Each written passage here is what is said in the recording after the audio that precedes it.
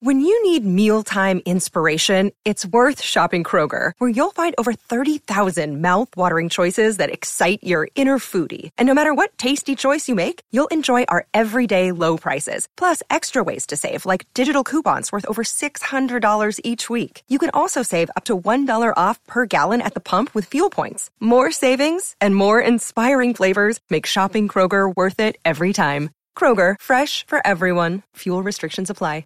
The Man City Show is backed for the season by Ladbrokes. Blue moon,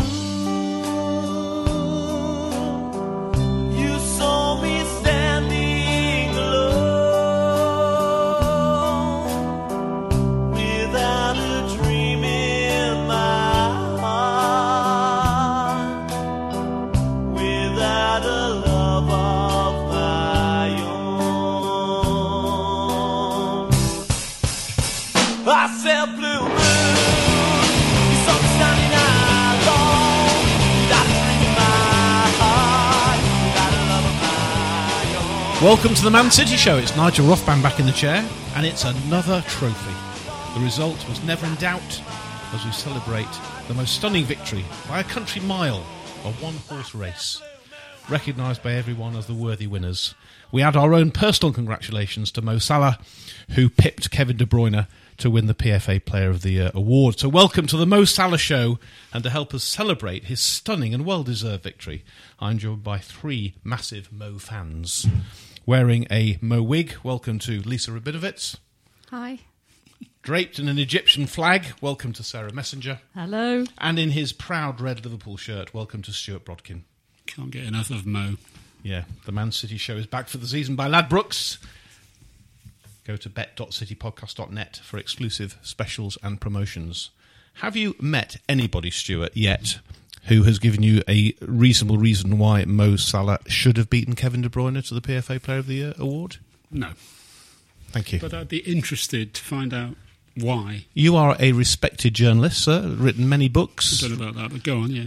I just can't understand. What's your view then? Because the view is that goal scorers always trump, hard-working, brilliant, world-class midfielders who make goals, score goals, run games. But Liverpool are not even going to be the winners of the Premier League. This is the Premier League, of course, just to be clear here. This is not the European Cup or the Champions League or the Carabao Cup or the Emirates FA Cup, PFA. This is the Premier League Footballer of the Year, and they're going to come a poor third.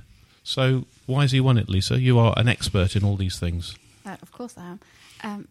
Because it's as simple as he scored all the goals, and the players clearly can't think beyond that. It's a little bit disturbing, but not entirely surprising.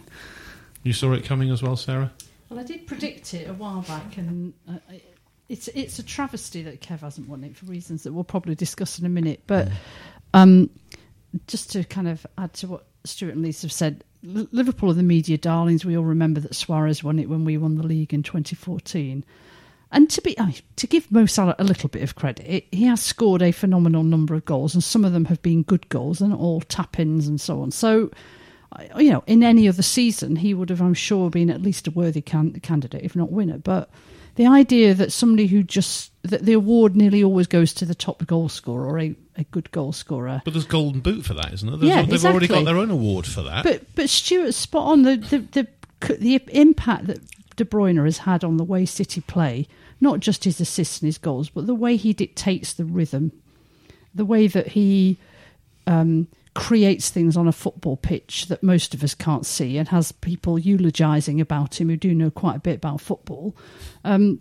It is, in my view, a travesty that he hasn't won it. And I think I was going to say my view. All our views are that surely the best player in the best team in the Premier League is the one that's got to win it, surely. I mean, I think, all City fans would say that. But actually, I've read quite a lot of the press today and on social media.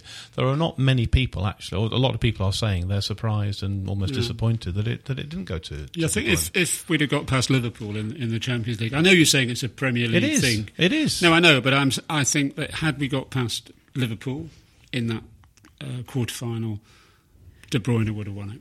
That's the simple fact, I think. I wanted to get all that out of the way because there is so much to celebrate, isn't there?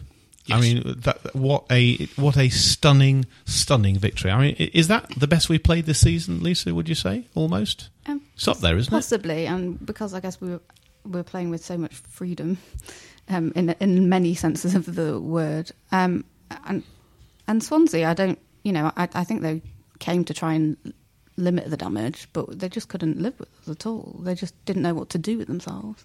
Because goal difference might well be a factor for them, and really kind of at 2-0 down, they were time wasting and trying to sort of, which says a lot about them. But I was just really pleased, Sarah, about the team selection. We talked on this show, play the kids. We had a bit of a joke with Andy Connell last week about Alex Williams in goal and Mike Sunby up front, and maybe some of the women and all that stuff is a bit of a joke, because we thought that maybe Silva would go off and spend time with his son and all that sort of stuff. But Pep is in no mood for taking the foot off the gas, is he? What a team selection! That his intent was very clear.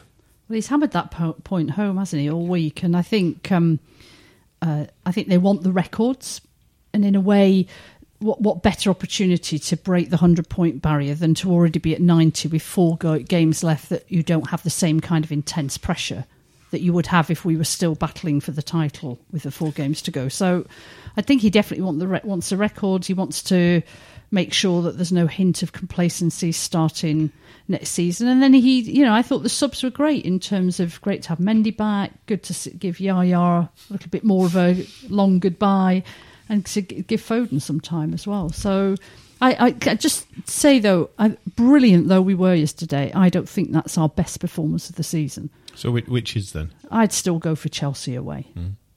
Because I think the pressure in that game and the intensity of it and the marker it laid down against a good team. They may not be brilliant this season, Chelsea, but they're a good going team. Through both those games as well, of course, which is a KDB goal, of Indeed. course. 2 stunning a good goal, yeah. 2 good goals. Stuart? I don't think Pep allows any players in any of his teams to take their foot off the gas, Susan, you're right. And Sterling said it in an interview before the game with Thierry Henry, that they'd had a couple of days off after the Championship was decided, the Premier League, and the 3 days they've trained with Pep were the hardest 3 days of the season. Now, there's nothing at stake in terms of, winning the league. You can't win it, twice. We've already won it. So that's the sort of guy he is. And you're right, I thought they might play Foden, they might play a couple of other youngsters possibly, but that's not the way he operates. And I think that sends out, he's put down a marker to the players, saying, look, you'll get in the team if you keep training, you keep playing the way you are. And that's there were times I did feel sorry for Swansea, because in those sort of games where you just can't get the ball. I mean, we've seen the possession. It was 83% possession City had, which was absolutely phenomenal, and it felt more than that at times. I mean, I did genuinely, because you get exhausted chasing the ball and playing football without a football is very, very difficult. And I did feel sorry for them. I don't know if you had similar feelings. I did too. And actually today I looked at some of the discussion after the game. It had been very kindly recorded for me, and Henry was saying that he'd experienced one game like that, and he was just looking at Vieira like, I don't know what to do, if we do this they'll do that, and they just have no idea, and it must be, and that's what I think we've said this before also about the way we play. It mentally exhausts your opponents as much as it physically does. So and actually I think that might be the more important element in some respects, because the opposition just doubt that they can do anything. So I think Swansea were the architects a little bit of their own major downfall. They didn't put in any tackles. I can't remember any fouls. They did have one booking, didn't they? Did they have a booking? But they weren't going into tackles. They were standing off us. That was their plan. It failed for 90 minutes. They didn't change their pattern of play. I don't feel sorry for them. I think their booking was for simulation. Oh, you're quite right. It was. Of course it was. You're quite right. Yeah, it wasn't for a tackle. No, it was. You're quite right. No, quite right. It was. And it was terrible as well. He went down like a lead balloon. And then he kicked... which player was it? Laporte. No. It was either Laporte or was it Danilo? He made some contact. Danilo that made the challenge. Yeah, I thought he made contact with his foot at the last second, Well...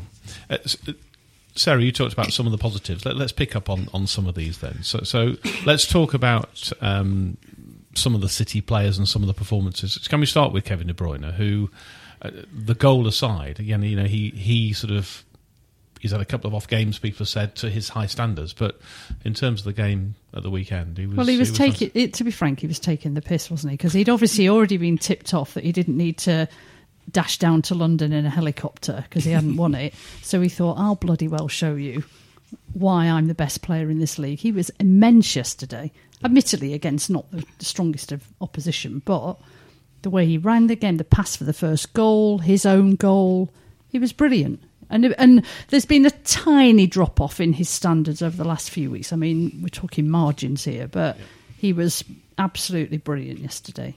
I thought Delph was great as well. I thought Delph stood out for me as someone who, with Mendy back in the squad, his place clearly, potentially in danger.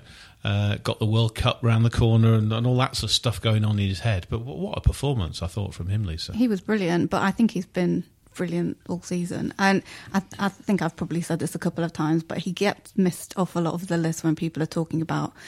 I mean, yes, you could look at the whole team pretty much, the whole squad, and say everyone has played their part in some way, shape or form, and you can't really pick a player and say they've had a bad season. But Delph, I think, should be higher up on the list of praise than he is at the moment because of the situation I think we all thought we were in when Mendy got injured. And now, quite frankly, if Southgate doesn't put him on one of the first names on the list of people to go, it's insane. Yeah. I think he's a great squad player. I think I'd keep him, no question. No, I'm saying we're going to Moscow, going to Russia. Yes, possibly. Yeah. He's got to, surely. Delph has been so good that I wouldn't worry about buying a left back in the summer. No, I don't think we should either.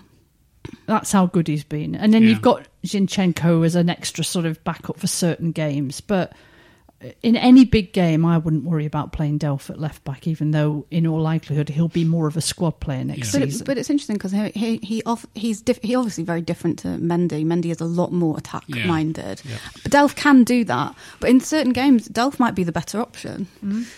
Where Mendy can just go off on a wander, and then we left with Otamendi up against someone like Mo Salah, for example. Sometimes the Mo Salah show. Sometimes that's not the best situation to find yourself in. I don't know. Look, I'm sure there are some people who think there's an argument that we need a real left back, but I think he's proven himself to be perfectly capable of playing in that position. And I did read something today that we're only after a couple of players, and left back is not one of them. No, well, I think you're right. What amused me as well, and what I love, is the fact the way the crowd responded to two substitutions. When Yaya came on, and it was the same at Spurs the week before. I was behind the goal there, and the noise and the Yaya on the Colo song that goes up. I mean, he's been an absolute legend, Stuart, hasn't he? He has, and he's obviously coming to the end of his career, but. What a star he is, and what a reception he gets every time he comes on. Deservedly so. I mean, over the last, how many years has he been with us now? 6, 7, 8. He's been an iconic player. His pace has completely gone for the last 2 seasons at least. But he's getting a few chances to wave goodbye, like you said, the long goodbye. But he's scored some fantastic and very special goals and won us trophies with his goals. So. I love it. What about Yaya for you then? Where does he sort of come in your pecking order? I know you've got your favourites, as we all have, and Yaya up there, or he's. I wouldn't pick him as my favourite player of the last 7 or 8 years, but he's arguably been the most influential, or at least equally influential with the Silvers and the Agueros and the companies. We all remember the goal he scored against United in the FA Cup semi-final, which was the catalyst. Because that was the first time I ever believed that City might actually one day be better than United. And I'd never believed it until that point. And he's come up with... I remember the Newcastle away game before we won the league for the first time. 2 great goals in that game that we were all completely freaking out about. He scored some important goals, and you're important. replaying them all for us. There's something... He's a funny character, Torre, because on one hand there's something very lovable about him, and on the other hand... he can be deeply annoying and not appear to be a team player in the way that perhaps we all want. What annoys you then? What does it help us understand that a bit more? Well, just some of the behaviour and some of this sort of silliness that now I know. We're not doing the birthday. We're not doing the birthday. We're not doing that. No, we're not doing I'm just that. checking but, that. Good. And his agent, I'm sure, has got a lot to play in all of that. But exactly. Even so, I think sure. He will always be remembered. Definitely. What about the goal against Sunderland at Wembley? The League Cup final. In the League Cup final, sure. Well, exactly. There's been loads of them. And the bigger cheer was for a man who's played 5 or 6 games, has not featured, who we've not seen very much of other than on social media, and what a popular guy. You could just see how popular he is. Well, I think that the point is he's made himself, and fair play to him, because it must have been very difficult. He was 4 games into a season, a new club, and you're out potentially for the rest of the season. So to do what he's done is actually, I think he deserves a lot of respect for that, because he's made himself a fan's favourite. Hope he can prove it on the pitch as well, but he's integrated himself into everything, which is not easy when you're recovering from an injury at a new club. So what is it about him, Stuart? I think he's a bit of a Balotelli, isn't he? I think he's selfless as a player. He's far from selfless. Like our social media director. I mean, he's, as you say, he's only played 4 games, and yet he's probably the most popular player on the pitch yesterday, or he was. I think he's like a new signing for next season, really. He was well off the pace in the first 10 minutes he came on yesterday. He did give the ball away. He made one challenge. He made one challenge in our penalty area and fell over. Yeah, and gave the ball away as well. You think, is it not quite match fit? He's not quite there yet. But he'll get another 20 minutes in several games. But as Lisa said, he was bombing up that left wing, wasn't he, as well, and putting crosses in and he actually put a couple of really decent balls in as well, which was he wasn't playing left back, that's for sure. No. And then the other one was the Foden substitute. And this guy is 17 years of age. He's won a World Cup medal. He's won a League Cup medal. He's now, if he plays one more game, he's going to win a Premier League medal. Harry Kane's won nothing, of course, just to remind our listeners, for those that don't know. But I thought he looked phenomenal when he came on. I thought he was brilliant. I don't know if I'm overplaying it, but for me, he looked absolutely brilliant. He was. He was brilliant, wasn't he? I mean, if you didn't know, you just turned the telly on, you'd think he was Spanish. There's no way you'd think he was a lad from Stockport, and you wouldn't think he was 17. No disrespect to the lovely people of Stockport, by the way, but the Stockport Iniesta is very true about him. He was brilliant. If you are from Stockport and need to pass any message on, we're at City Podcast on Twitter, and I'll pass them on personally to my friend Sarah here. What's wrong with Stockport anyway? No, I said nothing wrong with the lovely people of Stockport. Okay, I'm just checking, because do you mean that, or are you just saying it? I was perhaps suggesting that somebody with those silky skills you might think was more likely to have come from a Barcelona or a Madrid than rather to have come from somewhere on the edges of Stockport. I hope people aren't kind of building him up, Lisa, to knock him down. That's my slight concern. He's a very young lad. He's I saw him frail. A little boy. He is, and the size of him. I saw him stood next to Yaya. He's enormous. That was hilarious when they were warming up. Exactly. It was ridiculous. And they were doing it in front. I was in the family stand, and they were right in front of it. And the difference in size, Yaya's enormous, and Foden. Not only is he slight, but he's short and he's lightweight, and reminds me of a Gary Owen in many ways as well. Those that remember Gary Owen, it's very small, had problems putting weight on, and Foden looks that way. But going back to the main point is, I'm just concerned we're talking about this World Cup winner, this Stockport Iniesta, and I just hope, fortunately, he's playing in a great team with a great coach, and hopefully that will see him through. Do you have the same concerns? A little bit, but at the same time, you referred to Harry Kane. Harry Kane's won nothing, but the media hyped him up. The media hyped Dele Alli up. He's had a poor season this season. Yeah. I don't care if they hype. I hope they don't bother hyping Phil Foden up. I hope it gets a little mention every now and again, and that's it. Because yes, there is. I think there is always a danger if you hype too much. There's a lot of expectation. Sometimes we complain, everyone's going on about this young player or that young player, what about? And then we give examples and then they fade away and then we pretend we never said anything. This time, I think just let him come on for 20 minutes at the moment, like Pep will do, probably till the end of the season, him and Diaz, because Foden needs one more appearance and Diaz needs two more appearances. Right. You need 5. You need 5 to get a medal. Yeah. And I think that, I wasn't surprised that Pep didn't start with either of them. I had a feeling he would do it the way he's done it. And as long as we continue to be 3 or 4-0 up in games, I think that's what will happen. There's something very important, though, isn't there, about the role of the academy and the younger players in inverted commas, the City project. And we're still getting slagged off because we haven't played enough Mancunian-born players. We don't bring enough through from we buy success. We buy the and I mean, it's so boring. Let's not even go down that route. But I do think for the success of the City project, if we can call it that, developing and then playing at the heart of our team for many years, somebody who's come through the academy is fundamental to has been able to say that this was something that didn't just buy success; it implemented success in the northwest of England that City and City fans benefited from for generations. And on that very positive note, we're going to take a short break.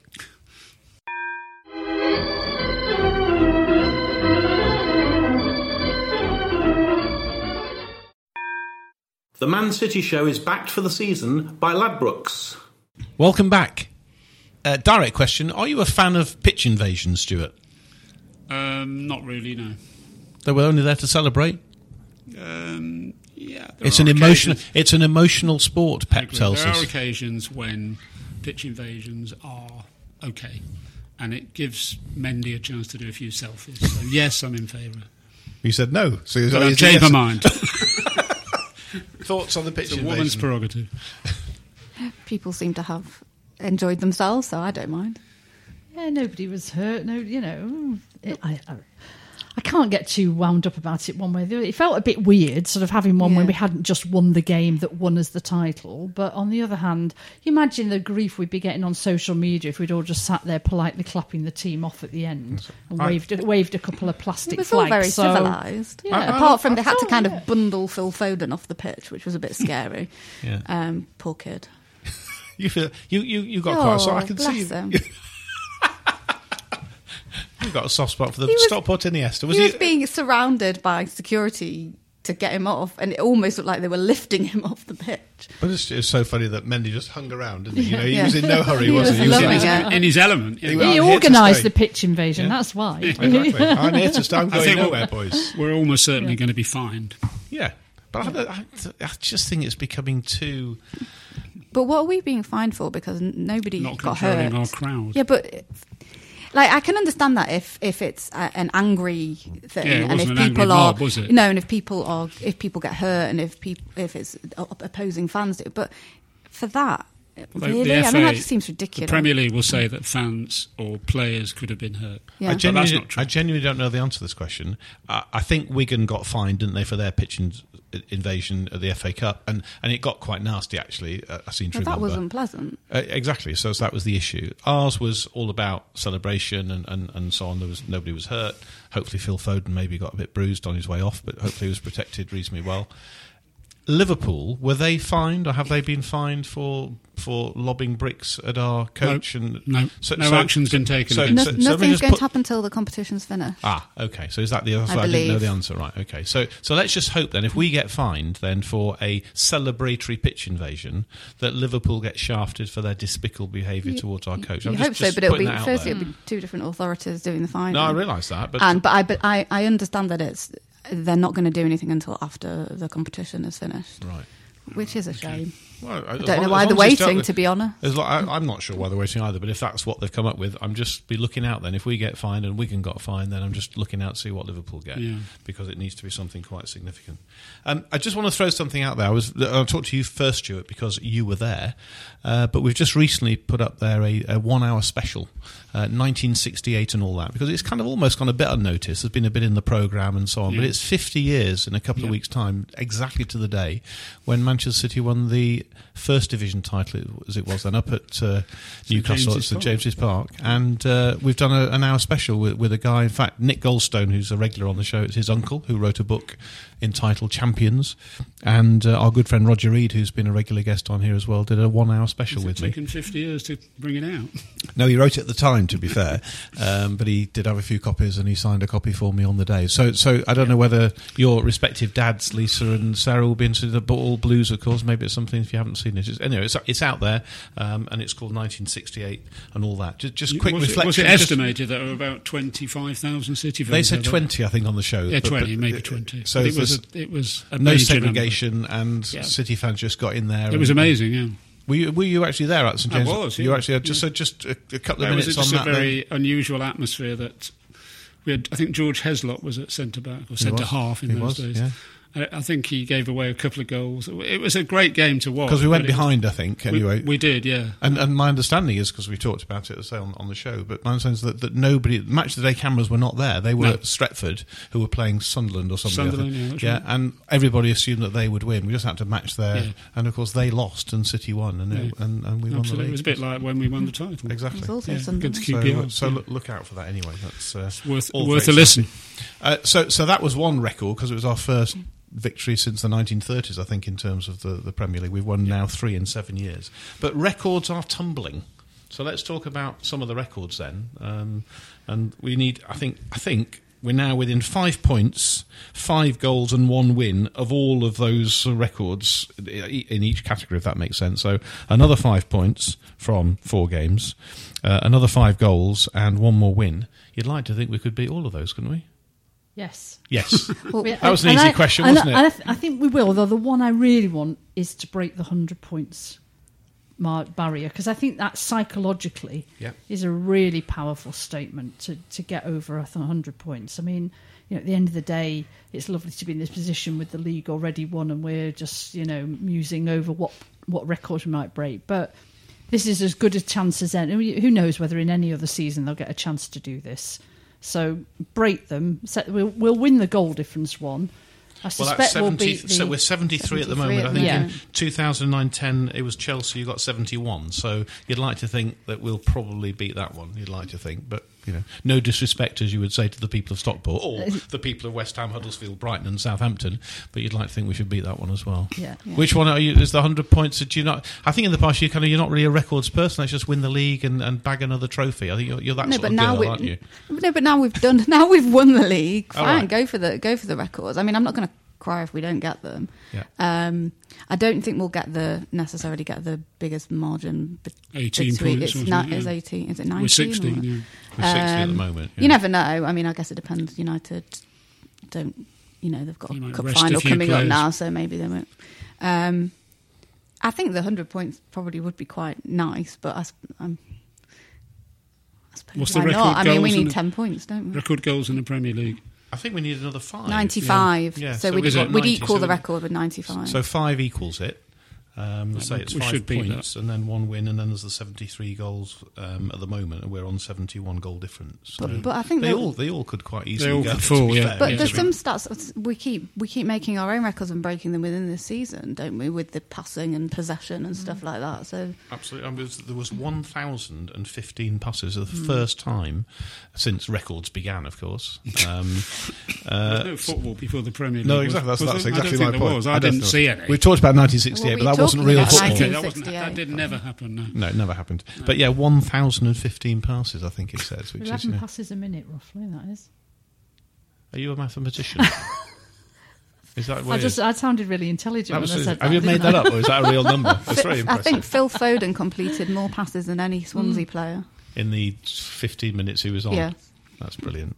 I love it. Listen, we've got a question for you, Lisa. We put a question out there on Twitter, and you've got a fan, I think, someone who clearly listens to you on this show. So thanks for listening, Matt. Matt Crossman thinks maybe you're a little bit pessimistic and is questioning whether you're still pessimistic now we've won the league. Do you want to go back to our good friend Matt, who's taken the trouble to, so be careful, taken the trouble to tweet in a question to the very pessimistic Lisa Rabinowitz? Okay. Yes, it wasn't pessimism. I was concerned. I was concerned after a couple of not great results that they were mentally struggling. And I think I even said at the time they're a young team, and I was concerned about the impact that was having on them. And then our next game was Spurs, which just generally isn't that easy. I mean, it turned out to be quite easy, but I don't think most of us necessarily expected that we'd get anything. I think a lot of people would have been happy with a draw from that game. But I was just very worried about the psychological impact of that couple of weeks where we didn't do so well. I think it's fair to say you have a reputation. It's nice to have a mix of opinions, because to have everybody sitting around this table all sort of getting all excited for every single game we play and thinking we're the greatest team on the planet and we're never going to lose ever, it's nice to have a bit of a balance. But I think his question was also about next season as well. Yeah. So your thoughts on next season? Are you already worried about next season is what he was asking? Matt also wanted to know if I was still pessimistic. Well, we've won the league, so I'm clearly not anymore. And I'm not worried about next season, but yet I'm sure I will be at some point. So But- it's just not yet, Matt, is the answer to your question. But what and this is where,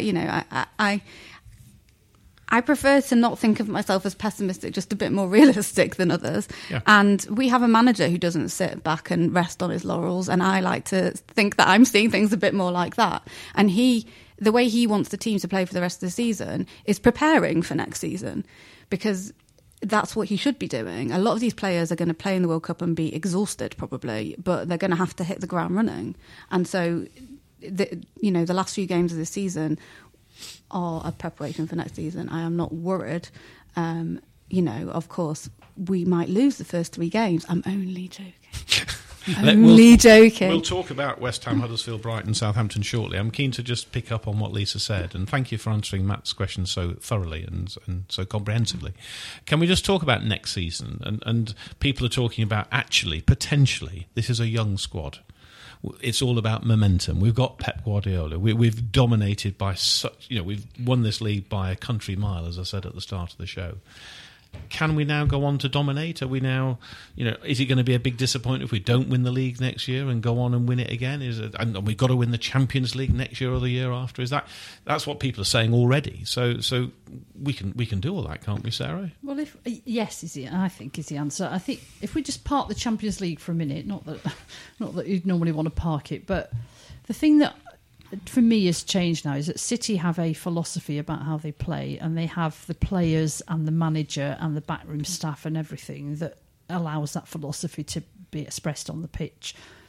So with 1 or 2 great purchases in the summer, there's no reason why we won't continue to play the same way. And the thing that's changed for me is normally I'd find out that United had signed yet another £85 million player and think, oh God, why did they? Why can't they just be a club that nobody wants to play for, and then they can carry on with Fellaini and whoever in midfield? But actually, no matter who the other teams sign, they won't have either the philosophy or the players that we've had this season. So I think we can and will dominate again next season. Whether that allows us to win the Champions League as well, I don't know. And just final point is, winning a double, as we have done, is brilliant, but actually it's almost becoming a bit passé. I mean, it used to be a big thing. I know it's technically the FA Cup and the league, but it used to be a big thing to win the double. Now a lot of teams have won two domestic trophies in the same season. City need to really focus on winning 3 next season, whether that's getting the FA Cup as well or the Champions League. 3, so anything less than 3 trophies is a failure. Well, I'd settle for the Champions League and the Premier League, and I think Susan's right. We've got the philosophy. We've got Sarah. Sorry, Sarah. We've got the philosophy. It's all right, Steve. Don't worry. We've got the players, but above all, and the money, of course. Above all that, we've got the manager. Yeah. And if he stays, we dominate. And where are we missing? We talked about left back. We're not missing left back because we've got the magnificent social media director. We've got Zinchenko, and then we've got Del. So we're okay in that area. We think. Yes. Where do you think we are missing? I think we need someone to help out with Fernandinho, as Gary Neville calls him. Fernandinho. He's 32. He's not getting any younger, obviously. None of the players are. But we need somebody in that sort of area. We need another striker. A big tall Dzeko type then, no. Lisa? No, not a tall Dzeko type. No, a striker. You got your eye on anybody in particular? We don't need to change our philosophy and have a Dzeko or a Andy Carroll or something, crap, Lukaku. Trevor Morley. That's the one. Yeah, I mean, I don't think Pep's going to look for a big, tall striker. No. That would be changing the way he That's plays. not the way he plays. Fernandinho replacement or backup? Replacement, No. An assistant. Yeah, he needs to bring someone on because he is going to have to be replaced at some point. So I think that is probably the most important position now. Any others? I don't think so. I agree with the 2 that Stuart mentioned. I don't think. I mean, the only thing is, I don't know if anyone's going to go. If anyone were to go, I would think maybe Danilo. Yeah. But would they bring Maffeo back to be the understudy? I don't know. Apparently, he's been very good this season. But it's obviously, I'm sure people know what's going on there. Yeah. I agree. Another person to play in the Fernandinho position, a striker, world-class striker, if we could get one.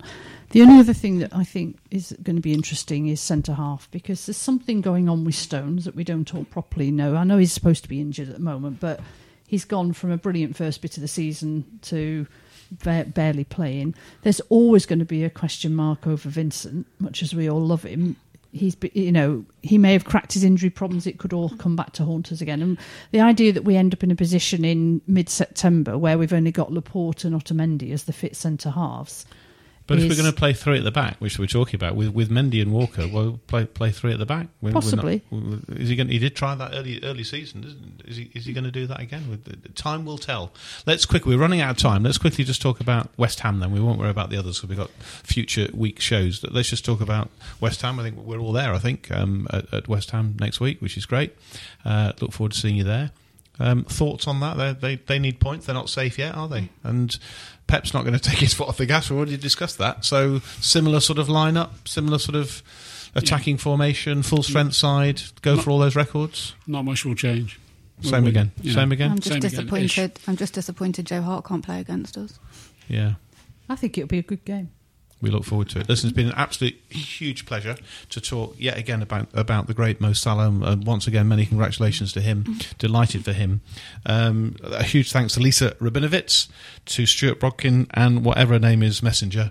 This is Nigel Rothband saying thanks for listening, and we'll talk to you all very soon. This is a Playback Media production. To listen to all our football podcasts, visit playbackmedia.co.uk. The Man City Show is backed for the season by Ladbrokes. If you're a large organisation involved in managing, purchasing or making decisions on software licences, you need Livingston. Livingston provides the technology and a large team of experts to help you understand what software is installed on your network, who is using it, and whether you purchase the right number of software licences to legally use it. This information can help you make smart business decisions when it comes to renegotiating software licensing agreements with large software publishers like Microsoft, Oracle, IBM and others, and when budgeting for software spend. To reduce the cost and risk of managing your software licenses, speak to Livingston today about our managed services. Over 50 multinationals across the world trust Livingston to manage their software licenses. Visit livingston-tech.com for more information. What's your thoughts on Fulham? Chances are you don't think about them too much, but nice away day by the river, used to have a Michael Jackson statue, and once did quite well under Roy Hodgson. But that's probably about it, because chances are you're not a Fulham fan. However, if you do know someone that supports Fulham, maybe a mate or a colleague at work, please tell them about the Fulhamish podcast that I host every week, looking at each Fulham game as it comes and goes, with a nice bit of quirkiness and humour along the way too.